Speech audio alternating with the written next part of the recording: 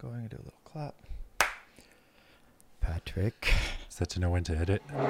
To we're not supposed to talk about the sound at the beginning of the podcast. I've been chastised for that from my mother. Edit this out. I don't edit. No, you clap your hands. If people wonder like why people clap their hands at the beginning or why there's a little clapper, it's so that you have an easy marker when to sync the visual with the audio. When you're looking at the waveform. Instead of trying to find somebody's like lips when they say a certain thing. Right. Well, just a shameless promotion here. We never promote anything on this podcast, but Patrick has a book coming out. I do. Your first. I do. Can you tell us about it? 19 Ways of Looking at Consciousness. I read it, and it's hard for me to read books these days because I think the phones make me have such adult onset ADD. Right. But I read it I was enthralled throughout. Right. It wasn't hard. It was fascinating. You got a review that critiqued it for being too philosophical. Yeah, but that doesn't. We ignore that. And I'm also like, I'm not a person who reads reviews, even though I said that. I'm trying to affect a certain personality, from like the late stage of my career where I can say during an interview that I don't care about reviews. But of course I read them. I guess for your Instagram friends, what did I made like a 50,000 word story. Is that how you say it? Right? I don't know how many words you can fit in a single little story. Can you do that? Can you make like a really small font? Yeah, and you can also, the story is as many slides as you want. Oh, so I just put the whole Supreme Court amicus brief that the Onion did, which was so brilliant. 17 pages of legal document I put on my Instagram story. So I think the medium like encourages superficiality, but it doesn't necessitate it. So I could give you like a PDF with all 300 pages and you could just put it as a story. Yep. Fascinating.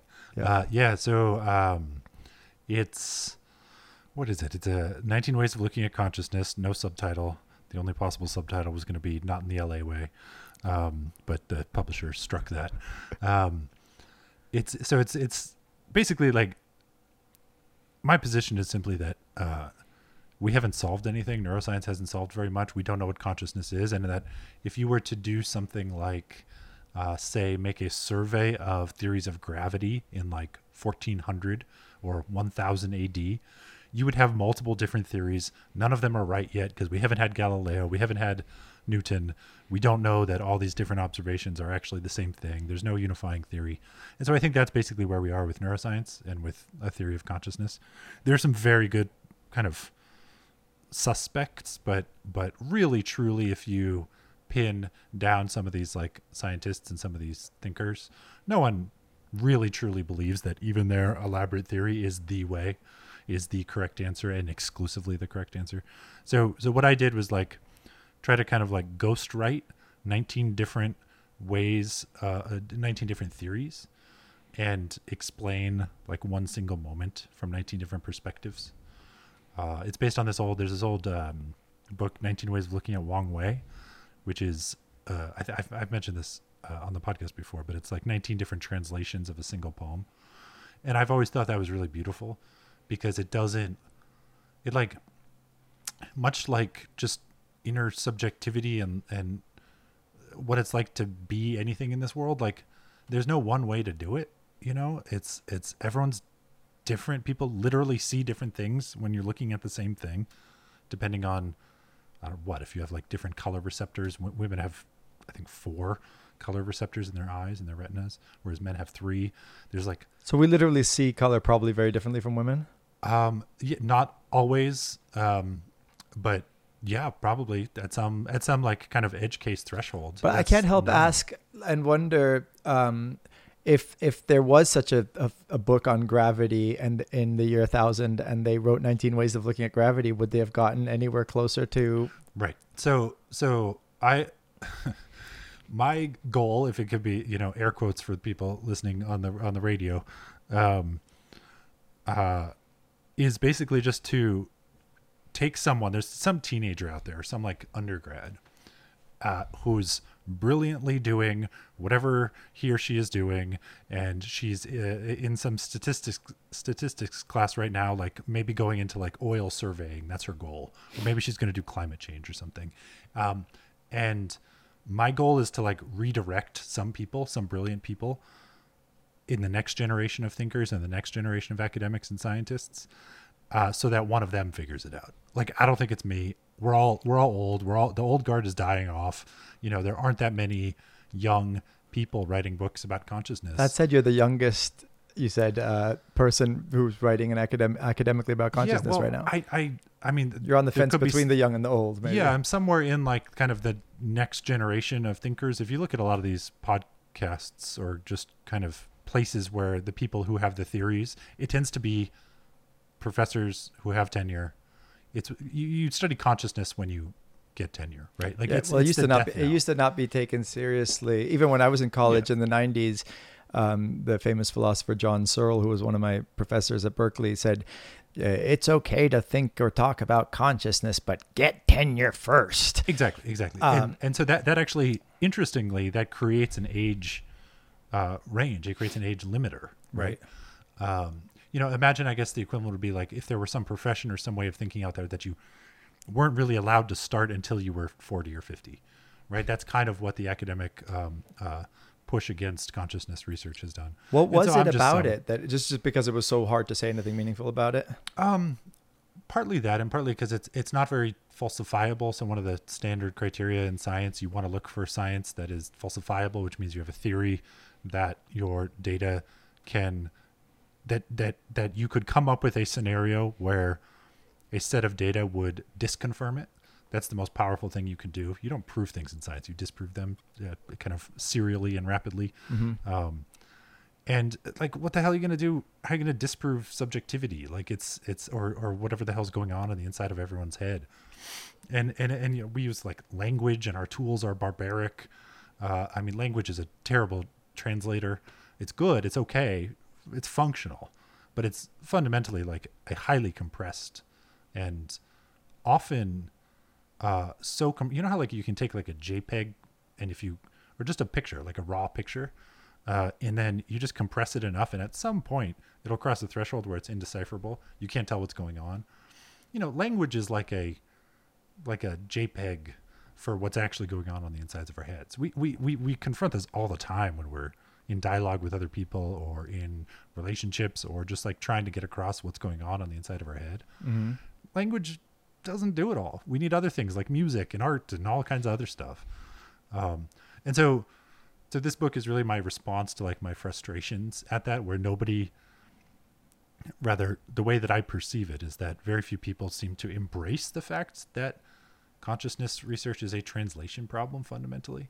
And so in the same way that 19 Ways of Looking at Wang Wei just kind of gave us like uncritical views of 19 different translations of the same poem, I thought maybe I'll just take one moment, like my favorite moment that I've heard about in neuroscience, and then just describe it 19 different ways. Do you want to say what that moment is? The moment is there's a neurosurgeon in LA, Itzhak Fried, and he had a patient, a teenage girl who had epilepsy. And when you have epilepsy,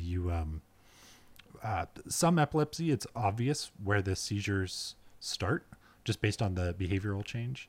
But when it's kind of drug resistant and untreatable and you don't really know what to do, they actually do this wild thing, which is drill holes in the person's skull and implant electrodes. And then those electrodes act kind of like seismic detectors for the seizure. And the person waits in the hospital until they have a seizure. Literally like with these electrodes sticking out of their head and their brain activity recorded on like a screen behind them, they wait, because seizures, you can't control them. You don't know when they're going to happen. So you pray and hope that they have one while they're in this state. And kind of interesting, well, I thought this was kind of interesting as someone who doesn't sleep well and drinks a lot of alcohol. The two ways to induce a seizure in the hospital are to give them alcohol and sleep deprive them. That's how you get someone to have a seizure who's prone to them. And this woman, this teenage girl, while she had these electrodes in, they kind of consent and agree to do some neuroscience experiments, because it's like having the Webb telescope in someone's brain, right? Like the new fancy telescope to look out in the stars. It's like that, but to having it inside just a person's head. And they did this thing. They were stimulating around, because these things don't just listen, they stimulate. It would be kind of like if the Webb telescope could also like create a black hole if it wanted, and then study the effect of the black hole. I'll work on that analogy a little bit more, because then the telescope would destroy itself. But anyway, it could create some other things. Yeah, maybe a star. Yeah, something pretty and non-destructive. And she ended up laughing, and she laughed, and then the operating team asked her, like, why did you laugh? They stimulated a part of her brain. They stimulated a part of her brain, and she laughed. Mm-hmm. And she said, well, you guys are just standing around there all funny. And then they did it again, and they were like, well, the doctor just told a joke. And then again, and she was like, well, the fork that I'm holding is really funny. And so each time it was this fascinating thing where I think there are a few things going on there. One, did she know they were stimulating a part of her brain? No. Oh, you can't feel it. So she doesn't know. That's the control condition, right? Like she doesn't actually know when the stimulation is happening, but the doctors do, of course. Kind of like your clap, right? It's how you synchronize. They can synchronize the behavior to the. There, now you have to keep it in. You can't edit it out. Sorry, Mama Ruspoli.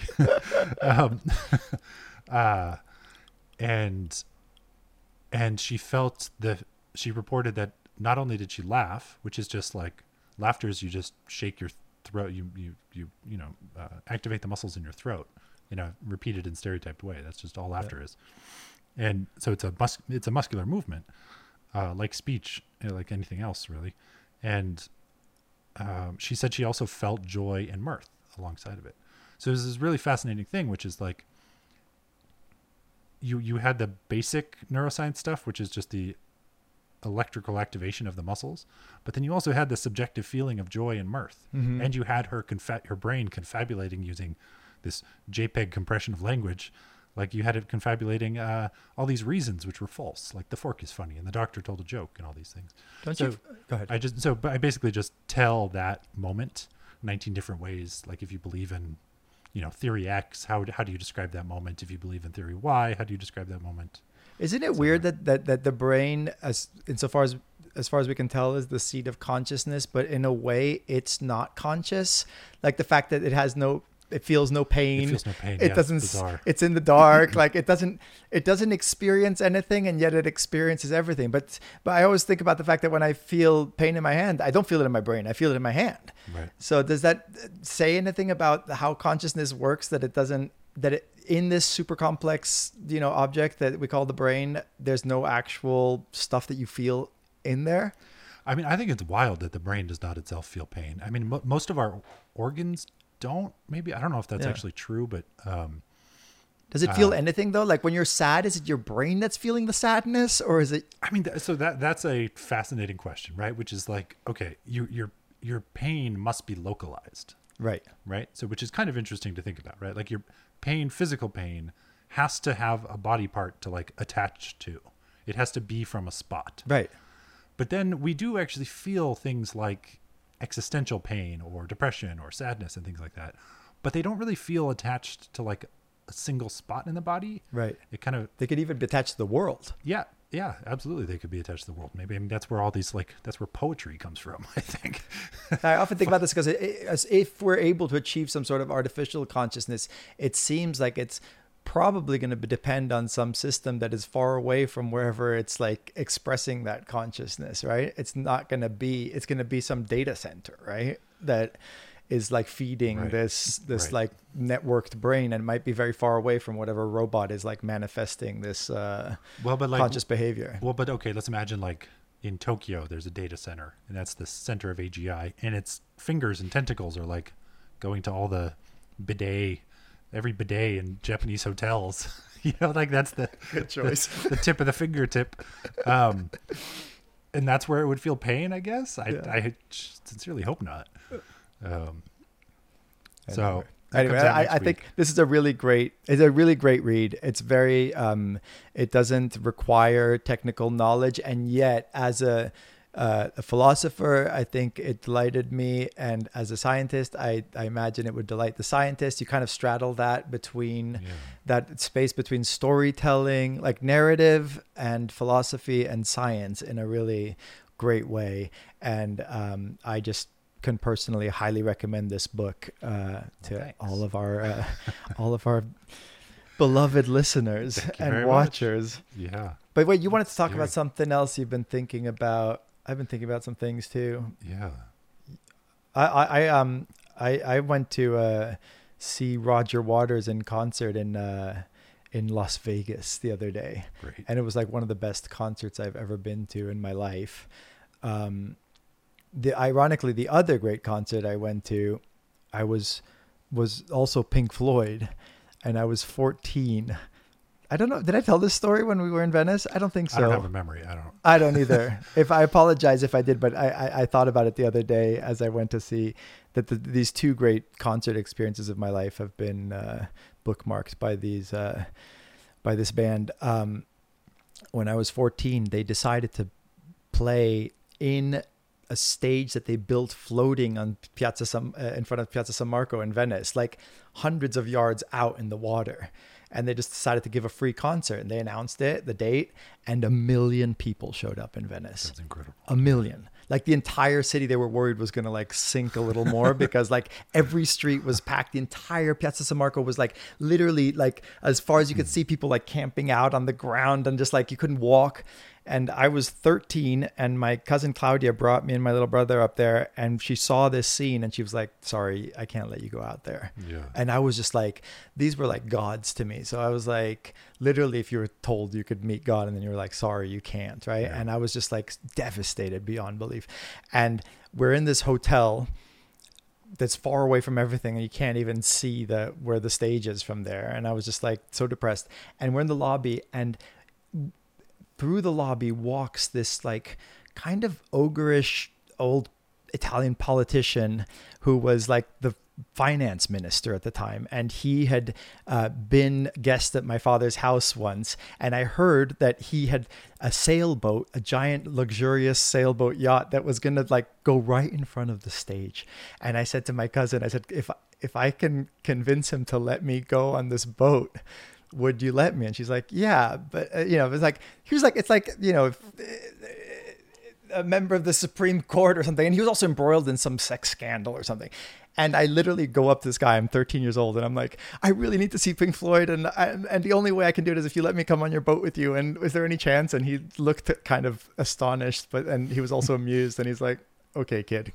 Yeah. You can come on the boat. Yeah. And so we sailed right up to there, and it was like about 50 people on this sailboat. And I got to see Pink Floyd as like almost as close as I am to you right now. Amazing. And, but one of the things that you think of with Pink Floyd is that they're kind of an apolitical band. They were always a bit like, I don't know, just very palatable to a 13-year-old, let's say. But Roger Waters, who left the band in like the mid 80s, is a very political being. And this concert in Las Vegas turned out to be a very provocative, kind of, slightly pedantic expression of all of his views, which are just like kind of romanticizing in the best way resistance to the patriarchy, to war, to police brutality, to just advocating for reproductive rights and for trans rights and for Palestinian rights, and I was just really moved by it and really kind of inspired to like reminded of the responsibility of the artist to kind of use their voice to communicate what they believe in. It doesn't have to be political, but like it is like. I think that when someone takes that step, but then it was really interesting that there was, he pisses off some people, obviously. Like I could feel people squirming next to me. A lot of these like fans of Pink Floyd are like kind of apolitical or, an aging white, very American, I imagine a lot of Republicans, are fans. And then he started out the show saying, if you're one of these people who likes Pink Floyd, but hates my politics, you can fuck off to the bar. And, so in a way, but then anyway, I have a lot of thoughts on this, but was there like booing? I mean, was it the same thing as in Venice where it's just 1 million Pink Floyd fans? Or I imagine just a random kind of Trumpian Las Vegas right voter finding their way in there, hoping, right? But then, I mean, there must have been booing. Nobody booed. They just squirmed. Fascinating. You could feel the squirm. Okay. But what was fascinating to me was that, even amongst my like Instagram followers that I posted, like there are people who, agreed with like 90% of what he said, but disagreed vehemently with 10% of what he said. And therefore were like, fuck him. And it just made me, watching the show made me hopeful and excited about being engaged politically. But then the reactions made me think like, my God, if you don't align with somebody 100%, and I was reminded of this joke, which I think was voted like funniest joke about religion of all time, and like on some like poll that was done online. And it was, this guy sees a guy about to jump off a bridge, and he says, "Stop, don't do it." And he says, "Nobody loves me." And he says, "Yes, God loves you and I love you." And he says, "Oh, are you religious?" He says, "Yes, I am." He's like, "Actually, I am too." And he says, "Are you Catholic or Christian or Protestant? No, are you Christian or something else?" And he says, I'm Christian." He says, "Oh, me too." And he says, "Are you Catholic or Protestant?" He says, "Protestant." He says, "Me too." And he says, "Baptist or Calvinist?" And he says, "Baptist." He says, "Me too." And he says, "But Baptist like conference of 1912 or of 1870?" And he says, "1870." And he goes, "Die, heretic!" And he pushes him off the bridge. And I think that even on the left, there is this, obviously that's an exaggeration and it's a joke, but there's some, as in everything funny, there's some truth in it. And go ahead. Except the neurosurgeon stimulating the part of the brain that makes you laugh, right? Exactly. I mean, so you like humor and tell jokes a lot. Do you question? I mean, I sometimes question why I laugh. It's a weird thing. Like why I laugh at one thing and not another, why you laugh at one thing and not another.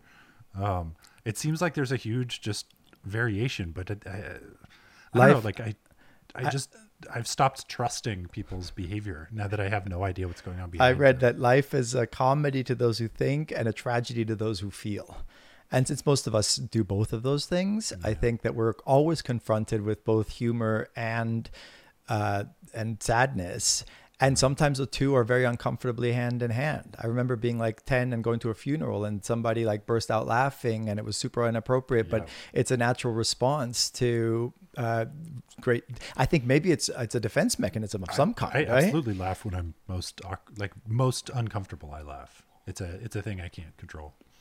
And then I guess jokes work by subverting some expectation, right? So you think it's going to go one way and then it like surprises you. So there's an element of surprise, right? Because you wouldn't laugh if you knew what was going to happen. Maybe. I don't know how to walk it backwards. I truly don't. I from that study, I don't understand then what it means to know that you laughed for a certain reason, or know that you like someone for a certain reason, or know that you like a certain movie over another movie for reason X. In the same way that girl, the thing that's so terrifying to me about that study was that the girl believed the answers she gave, right? So now here we are giving answers to say, okay, your Instagram followers, 90% agreed, 10% disagreed, and therefore they then had an opinion. Right. Overall, they decided to tell them to fuck off or tell them to applaud or something, or the people that were squeamish in the audience. It's like, why is it the case that we can trust our self-report most of the time if we know, based on this study, that sometimes the self-report can be just like a lie we come up with, like a lie our brain comes up with about why we like something or why we laughed or why we do anything. I don't know. It's almost like damning. I mean, the nature of explanation is interesting because there has to be able to be like layers of explanation that can all be true, right? I mean, you can have a physic, like at some level, the explanation for why something happens is probably reducible to some mathematical, physics equation. But then that doesn't obviate the fact that there's another explanation, which is like, you laughed because social, cultural. I said something funny, and then or I don't know. I mean, like you could give a neuroscientist explanation to how you feel pain, but you can also say I'm hurting because because my beloved relative died or something. Right. And so the nature of explanation is an interesting philosophical domain. But then do you find it interesting that like most of the time when you're trying to resolve an argument or trying to resolve a conflict between two people, you resort to independent explanations? Like if you were mad at me or if I was mad at you, I would ask you like to explain your behavior. Mm-hmm. And you need some aspect of that to be true or close to the truth, right? In order for us to trust each other and for me even to seek an explanation. So I guess I just like, I don't know. I guess I've almost found myself like stuck in a corner where this 19 ways thing, this whole project that took me like 6 years, has now made me think that there's like 8 billion ways, or like as many ways as there are people, and that we have no hope, and we should just stop talking and stop explaining things to each other and stop assuming that like your version of, that you like this painting or this kind of art or this movie and not that movie, or this musician and not that musician, because it's some thing that you've chosen as opposed to it being chosen for you. Yeah, it's a similar sense that I had. Like I was so hopeful politically about being engaged, and at the same time, then I thought if people don't agree with each other on every issue, they're gonna like focus on that thing that divides them, and dismiss the entire human. And what hope does that give us for people getting along if they have to see things eye to eye on every level in order to like accept each other as human beings, right? It's a very difficult, and then if we can't even agree on the facts that we're debating, which is also an issue now, we can all just maybe find a little corner of the world where we can all agree with each other and spend time there. Yeah. So like to the heart of the joke and your Roger Waters experience, like of this, like it sounds like you came away with it thinking like, okay, if you 90% agree with someone and 10% disagree, why does the disagree part take precedence? Right. It seems like why is it not kind of equally spread, and you realize that you're 90% in agreement, which is an exquisite thing, which if you were doing like correlation analysis in science across two variables, like for a thing to be 90% correlated means it's basically like God's truth. Like it is so hard to find things like that. And so, yeah, I mean, I think it's an interesting point, which is like, why is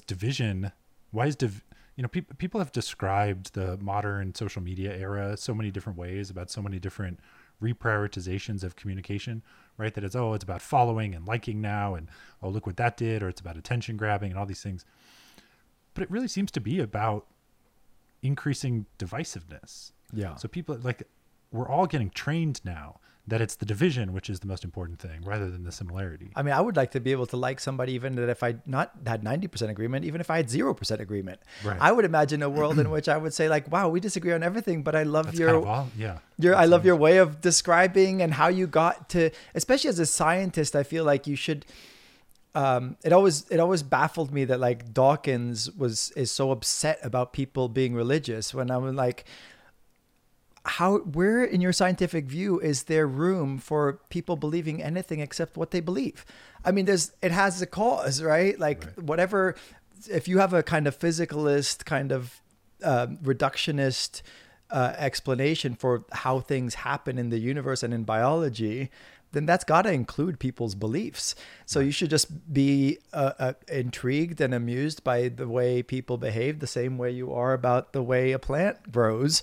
Right. And to get upset about it seems kind of strange to me, right? I have a whole bookshelf at home that's dedicated to the kind of biology of religion, in part because I see it. So my PhD was in mind control parasites, right? And to change someone's mind about anything is a delicate and difficult thing, especially if you do it specifically, the specific thought or specific preference. And I see religion as one of the most successful mind control parasites that we've ever come up with.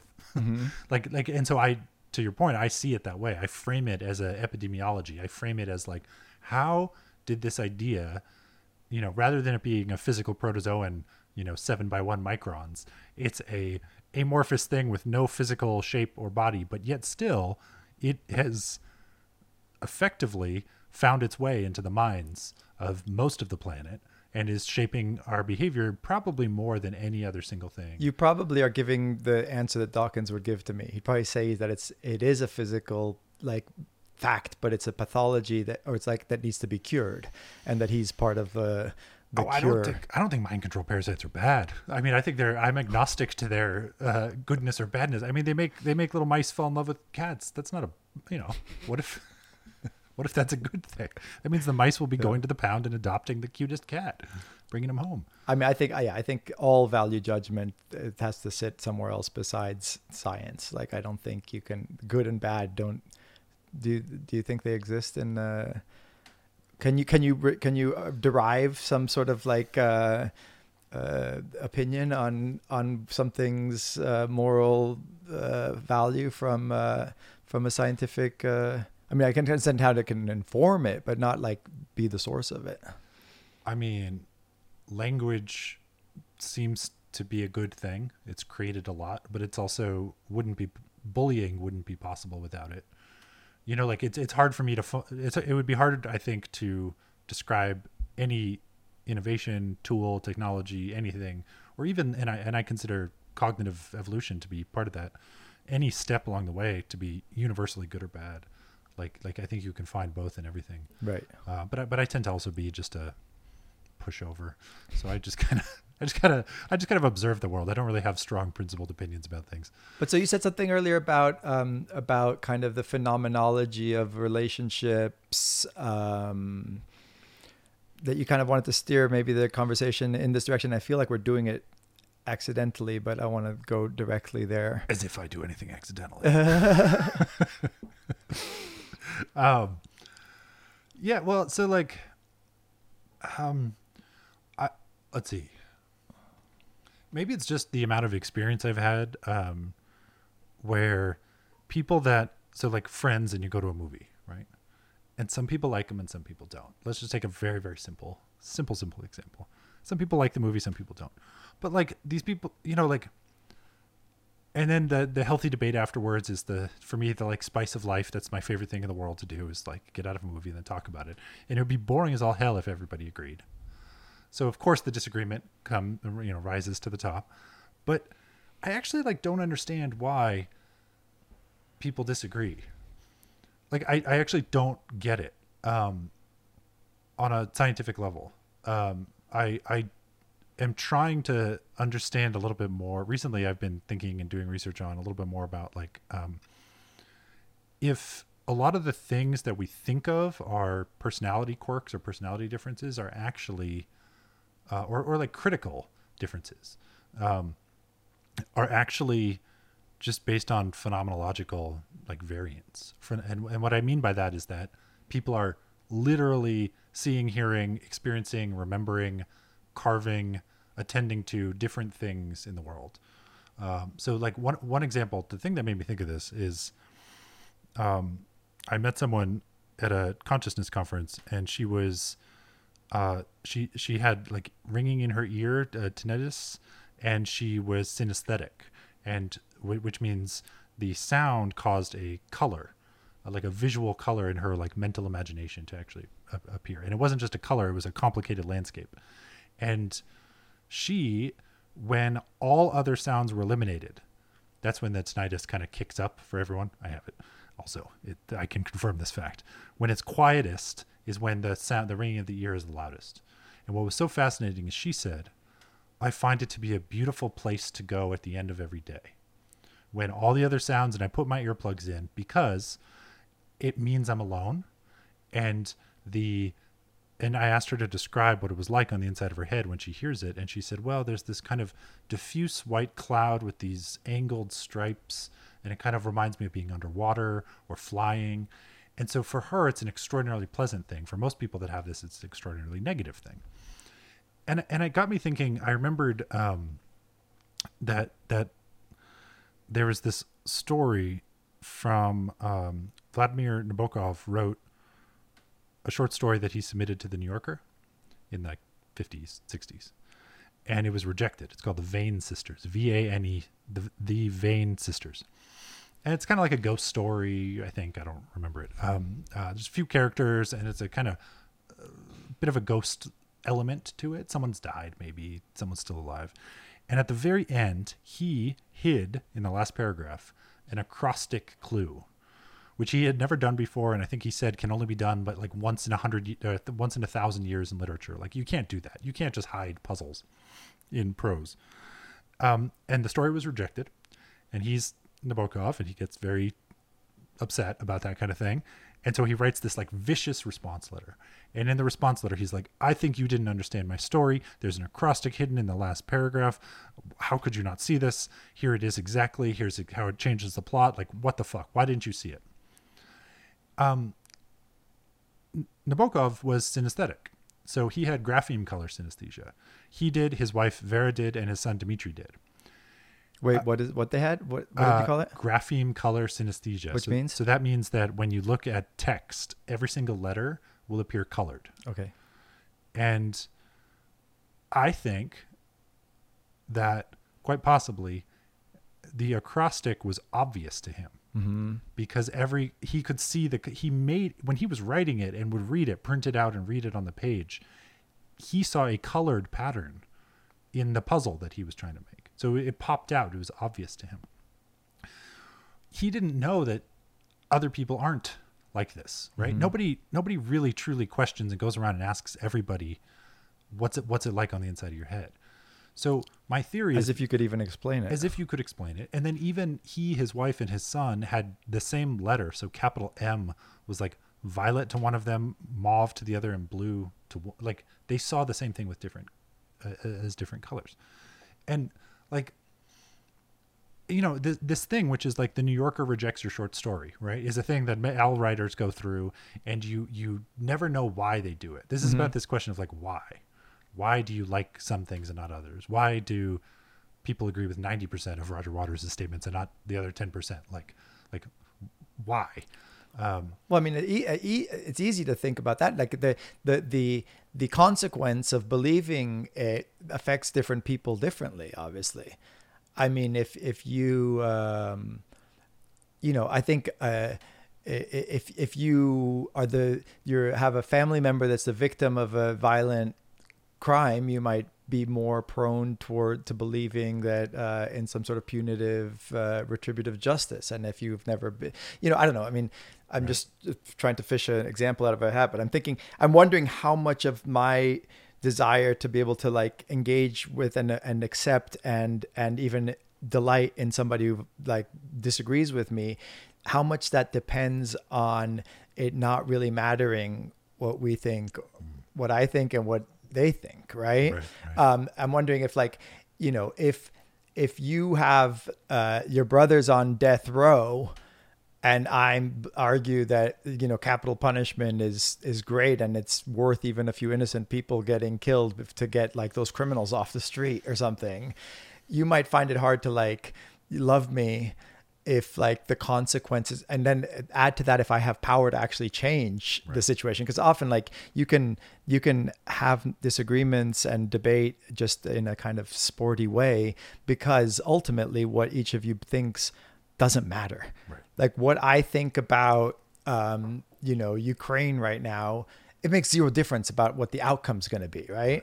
But if I think like it's okay to take out my aggression or my disagreement with you violently, and then the consequence of that is that if we disagree, I'm going to smash your face in, you might like find it harder to kind of accept my different point of view, right? So there's almost like a causal proximity for some things, like the taking your aggression out on me would be closer in causal relation to my health and happiness than your opinion on somewhere across the world. Right. And then so somebody who has skin in the game, obviously, and tribal alliances with certain, you know, people, is going to take it very, very seriously what you think about a certain topic. And that's fair enough. I mean, I understand. I'm wondering to what degree this kind of I don't want to say cavalier, but like this more detached attitude towards disagreements depends on a certain place where you sit, where it doesn't matter. And I say that in a positive way. It doesn't matter in the sense that it doesn't have huge consequences for you. But then you can, like, someone might point to a certain like aloofness that causes, and it's a luxury to be able to disagree. And then because it's like a sportsmanship thing instead of an actual thing that like has a true effect on your on your level of ability to actually exist in the world. But have you ever found yourself in true opposition to everyone around you, like everyone close to you? On a single matter, or a single opinion? You have, yeah, okay. And I also find myself wanting to see the other point of view, even when I agree with people. Like, I might agree with you on something, but I immediately go to like, well, what about the people who don't agree, and like, what do they think, and why do they think that, and let me like explore that a little bit. And again, I think there's a certain detachment's probably necessary for that. But I don't know if we should like make that, if we should like critique that or say that we shouldn't like be able to adopt that detached stance too, because maybe it is good to be able to engage with people who disagree with you. And so it's so funny. I've always seen myself. Come closer again, or you can pull that towards you. No, but I need my relaxed pose. Yeah, that's what I'm saying. You can have your relaxed pose back and then just bring that towards you. Yeah. I always find myself like chameleonically agreeing. No, just turn it this way. Hold on. I'll just stand forward. Just like that. Oh, yeah. Okay. Uh-oh, I'm stuck in a cactus. Okay. How's the coffee? How do I get coffee? Oh, no. This is, what a solution. I think if I found myself in violent opposition, violent figuratively, opposition to like those in my immediate group, I would just change my mind. Like I would just actually change or pretend? That's a good question. Is a chameleon pretending when they change their skin, or are they actually changing their skin? No, they're actually changing their skin. But I do think they're pretending, but it is their skin they're changing, right? I do feel like that's approximately how I. They do say that the best way to convince somebody of a political to take a different political stance is not through a bunch of facts, but to make them think that they're part of the same tribe as you. Right. And therefore like and focus on those things that make you similar. But this is what I mean by like, I see this as no different than a mind control parasite. Like I had so many lab meetings over the years, which are just, what is the step-by-step way in which the parasite gets into the brain? How does it, once it's there, affect its goal? What is its goal actually? Because there's no such thing as directly causing a mouse to like a cat. Like we don't know what that looks like in a neuron.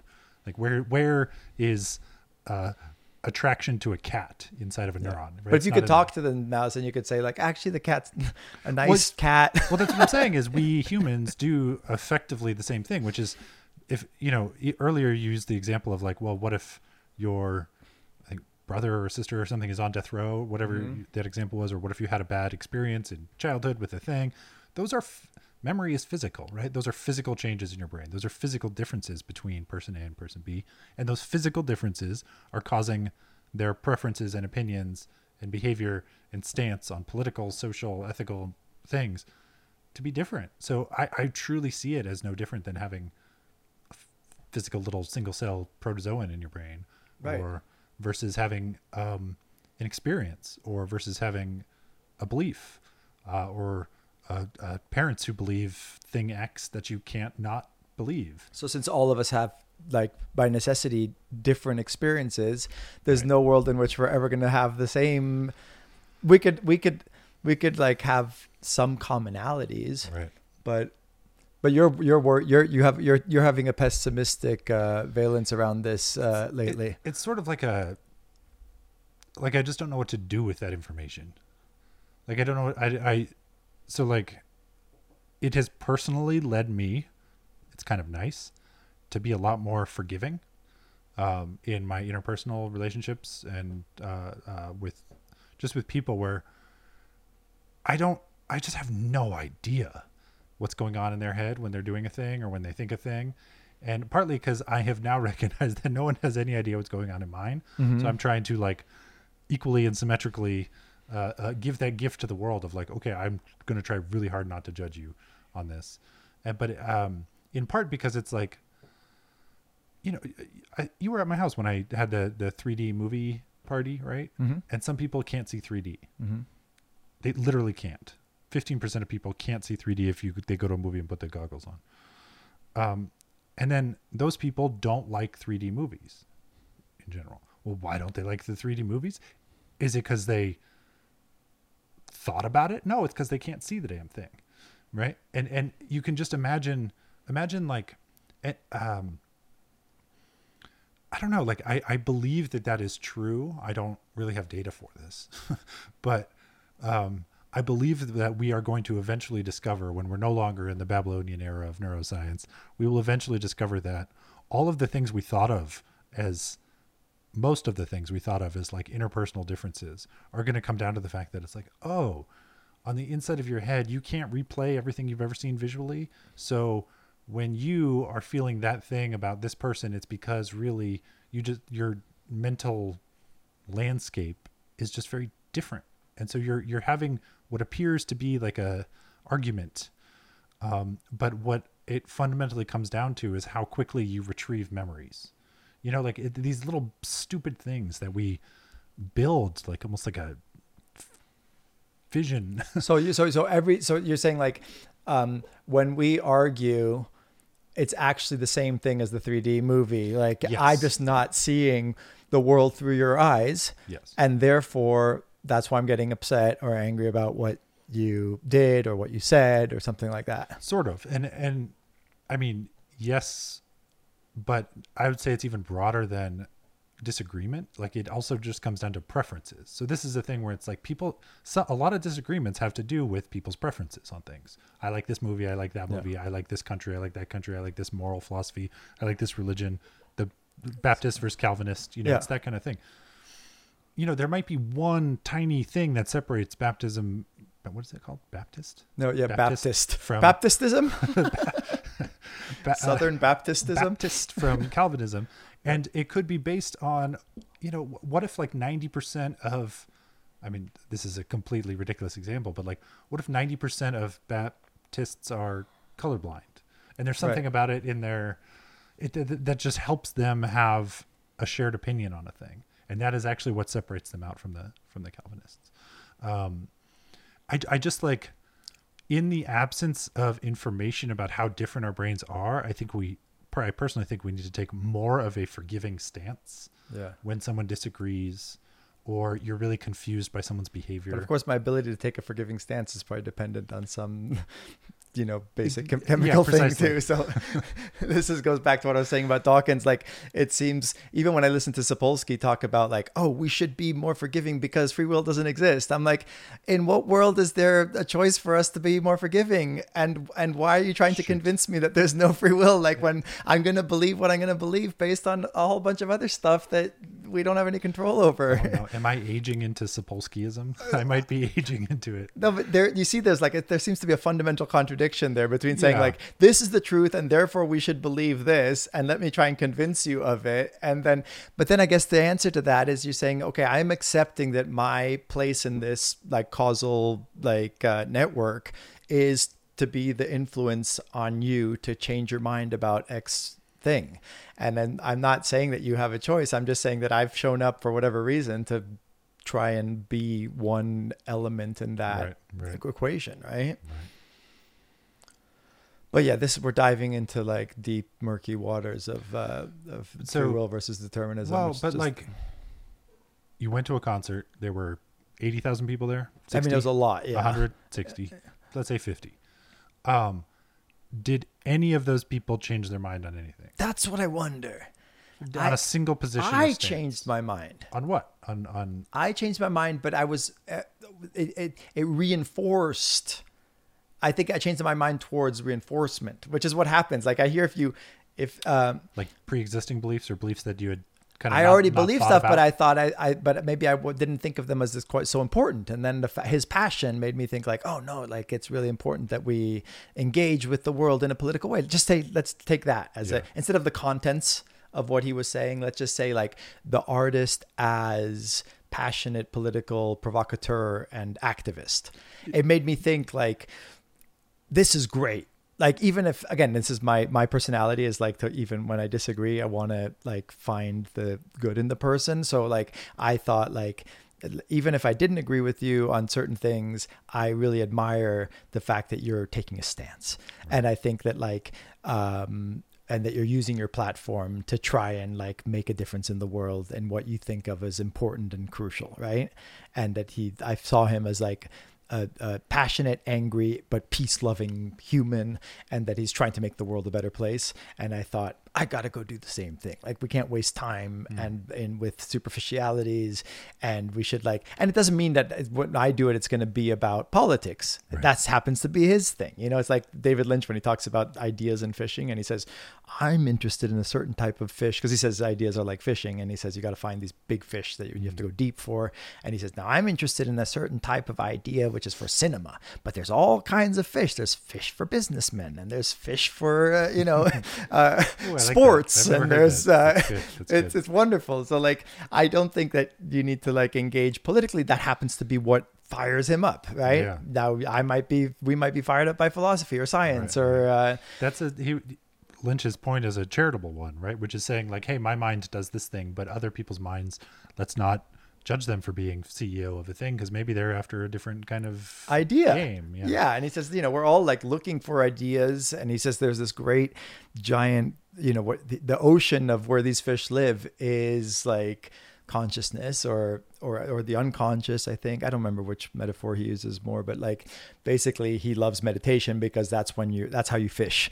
You go into this deeper place of collective unconscious probably, and there are these amazing ideas are swimming around, and you've got to try and latch onto one of them. And then he says, the great thing is that when you get a good one, people will give you money to make them real, right? They go from being an abstraction to being a reality. And that's our role, is to kind of do that, right?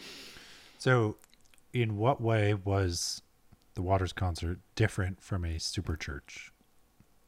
Yeah, that it also made me see the similar. Again, I'm looking for similarities rather than looking for differences. Oh, I did think about this. I think they're not that different in the sense that there's a lot of the morality that he's interested in, and morality can be divisive, right, and it's trying to bring people onto his team in a way. And then you're trying to universalize it. You're trying to say like, actually, the world would be better if everybody like thought like this, Right. But and I'm thinking not just about the kind of intellectual aspects of it, but also just like the physical and sensorial aspects, like sensory, I think. I often make things more complicated than they need to be. Like stage, preacher, loud, tens of thousands of people who agree in synchrony. You said using emotion, but also using like in-group fealty, right? Mm-hmm. Nobody was booing. The people were uncomfortable, but they were together. Yeah. Radicalization is probably too far, but like, evangelizing. Yeah. Moral philosophy. Every single religion is fundamentally a moral philosophy. Yeah. Like, do you look differently on super church events? Have you ever been to a super church? Like why would you musical? They're both musical. They both have audiovisual spectacular.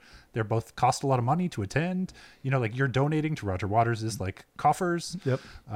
So like, what's the difference? I mean, I guess the difference is that I disagree with the church. Right. 90-10. That's the other team. Right. But yeah, no, there is now the wave of like kind of really ideological atheists, for example, like Sam Harrison, Dennett, and all these people. There's actually a new wave of atheists to recognize that maybe some of these religious practices are really good for you. Like it seems like people who are religious like live longer, they have sense of community, they have like these times when they get together and sing are actually really like healthy for the body and the mind and it's community. And so now people are like they're starting. There's a religion. There's a church for atheists in London. That was like, and where like people can get together and sing and meet people of their community and do all of these things. And then there's a lot of practices that we bring in as non-believers that we recognize. I thought about this with going to Burning Man. We haven't talked about that, but like that was like a pilgrimage and full of like, full of like religious qualities as well in terms of like I think of like drug taking as a sacrament. I don't know how different it is to like the body, you're taking the body of Christ and with the wine, and when you're drinking, all the things that we drank there's an old turn off Tao's mom. Okay. Now turn off the show. There's an old, The Wicker Man, that movie, 70s movie, I think the Scottish movie. I mean, these are rituals. These are rituals with a long, long religious history, right? Yeah. Like burning a thing. So yeah, I think there was I was listening to a talk about like religion, like the aspects of religion that maybe we should try and hold on to even if you don't believe, and it was like gratitude, community, ritual, pilgrimage, just the fact that when we eat together, which goes back to what we're talking about explanation, like we can eat together because we need calories. But that doesn't mean that we can't also eat together because we want to like break bread together and all of the layers of meaning of that go way beyond the calories in the bread. Like the sense of brotherhood we feel after we've eaten and the sense of gratitude we have for like something outside of us and the sense of like, so like, even saying, I was at a dinner recently and someone was talking about the beauty of people saying grace. And we decided, why don't we all hold hands and say thank you for this meal to nothing in particular, but just thank you, right? And it was a beautiful moment. And when I've gone to houses of religious friends and they do this, I do always kind of envy it and recognize its beauty. And then my friend Mark Rathel, who I've always wanted to have on the podcast, and we will one day, but he's religious and he says that belief has nothing to do with it. Like he thinks, I was like, how can you believe this stuff? Like you're so educated. And he's like, I don't prioritize or privilege belief. I think I'm more interested in the practices that surround it and the meaning that they give to my life. Right, the philosophy, the moral philosophy of it, right? No, I think he would go. That also sounds too detached. Okay. No, it sounds too abstracted. Whereas I think as a kind of Heideggerian, he thinks it's a embodied practice that the moral philosophy sounds like something you could make explicit. Whereas I think that the idea, and I'll ask him when I finally get him on the podcast, but the idea is that you have the moral philosophy insofar as it exists is embodied in a way that's deeper than language, probably. I mean, do you think the kind of spirituality component to Los Angeles, right? It's everywhere.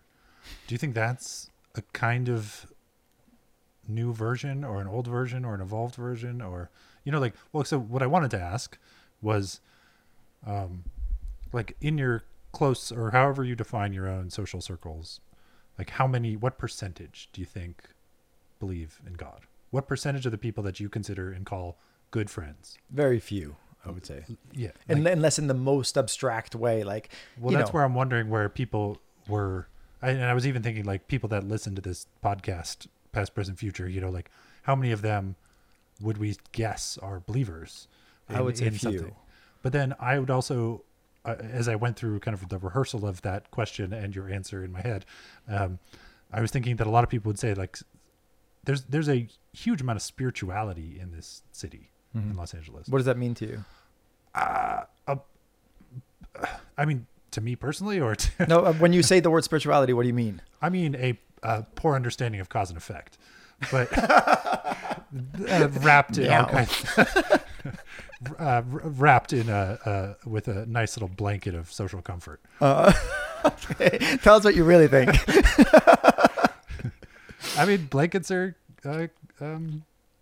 totemic objects of comfort in all cultures. So I don't mind a good cognitive blanket, comfort blanket. But it's true. I mean, it infuses a lot of this town.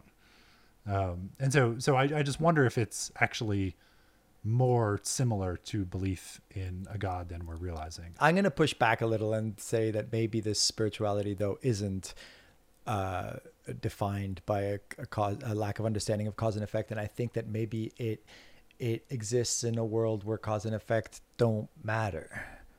Yeah. It's like, which I would call a poor. Yes, go on. Sorry. Yeah. But I mean, I did, like I said, like a lot of my view on this, my kind of dismissive, my knee-jerk dismissiveness about this is constantly in my head being kind of resisted by the fact that like one of the most intelligent people I know has embraced like religious practices. Right. And there's no world in which you could say it's like in virtue of his ignorance. Right. So I start to wonder, like, and then I actually see more open-mindedness from him in our, when witnessing our way of life than I do from people in our so-called open-minded group. It's true. When they hear about somebody being religious, they're very kind of prejudiced against it, which I find fascinating. He would attend our libertine parties like Bombay Beach, etc. But not very we've few. never gone to church. Yeah, we've never gone to church with him. Right. Exactly. So so I think that maybe these practices fill some sort of necessary human need that is not necessarily ignorant of like a more scientific worldview, but just exists in a different domain. And again, like maybe we can't reduce the explanation of why we like to eat together to some sort of like reductive scientific explanation of it. Or if it does, it misses the point. And so maybe like sitting down and analyzing why we're eating and giving that scientific quote unquote like explanation of it would cause you not to sit down and eat together. Because you could say I could just get my calories on my own. Right. And so it's like or if you gave like a neuroscientific explanation of why we have sex or eat or anything like that, you'd be missing 90% of what makes it so meaningful. And that's I don't think that's an illusion. I think that's just a different domain of human existence. But maybe that makes me one of these like weird LA I violently disagree with you, and that's okay. No, do you though? No, I don't know. I just thought it would be a good way to end. No, I think the thing in common, I think, is magical thinking. That's the thing that I think underlies a bit of religion and a lot of the spirituality. I was thinking about a little more elaborate answer. And in politics, do we have that too? Does it require magical thinking? There's no way to describe American politics, probably global politics, that does not use religion and belief system as the number one driver of difference and in the world, in the history, right? Like it explains everything. I mean, like there's a statistical analysis called principal component analysis, where like you have a confusing mess of data and observation, and you want to find the single variable which most explains the variance, most explains the differences. And I believe that if you take human history and you ran a PCA on it to try to predict the most and explain the most, religion is the number one PCA. It's the thing that explains Ukraine right now. It's a holy war, right? The Russian Orthodox Church has called it a holy war. If you look at the Middle East, if you look at I think that might be a post facto like a rationalization, but what's actually happening again, if we talk to Aaron, I'm sure he'd talk about like the there's resources that they're fighting for. Right. Russia wants to have a monopoly on certain, there's food, there's agriculture, there's oil, it's a through line. And then you can give the religion grows around that to give a justification for what's actually probably a more material concern. So the power of that analysis, the PCA, analysis is that one takes for granted that the world is complex, that there are a lot of variables that could explain this, but it's the one thing that most does. And I'm not, maybe that was a bad example, but I mean, our country is the division, the politics, we're spiraling down into the garbage disposal of kind of internal holy civil war here right now. So like, it's the thing. I think what I would want to take away from our conversation though today is that I hope that you can have multiple layers of explanation that don't that maybe just even actually not only don't contradict each other, but maybe complement each other. Sure.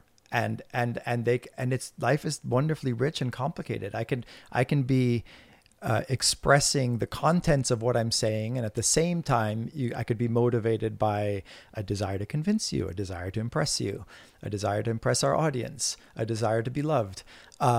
There's that doesn't mean I don't also believe in the content of what I'm saying, and that doesn't mean we're not rushing to finish because we want to go get something to eat. I don't know, just all of these layers of explanation can complement and coexist. Are we going to give secular grace on our dinner tonight? Nah. Okay. I'm always so amazed when these podcasters go 3-4 hours, because I find it really physically taxing to sit here and burns up calories. Right? It's the most exercise I've done in weeks. Okay, so on that note, we gotta eat. We were still recording? I didn't know that. Yeah, I'm gonna stop right now. Okay. Thanks, Patrick. Oh, buy the book, 19 Ways of Looking at Consciousness by Patrick October House. 11th. October 11th, it comes out. Is there anything you want to say to people about helping to promote it besides buying it, or coming to anything, or listening to anything, or? The most useful thing is if you walk by a bookstore, just go in and ask if they have it, because if they don't have it, then they'll order it. Really? Usually, yeah, that kind of thing is super helpful, and that's something that can only be done in a grassroots way. Oh, I'm going to end on a joke. One of my favorites. This young man goes into a bookstore. He's very nervous, and he goes to the information desk, and he says to the woman, he's like, I'm looking for this new book. It's I don't know what it's called, but it's about living with a very small penis. And she looks in the computer and she says, I'm not sure if it's in yet. And he goes, that's the one. Really hard to get Patrick to laugh. But I don't know why I laughed. Goodbye.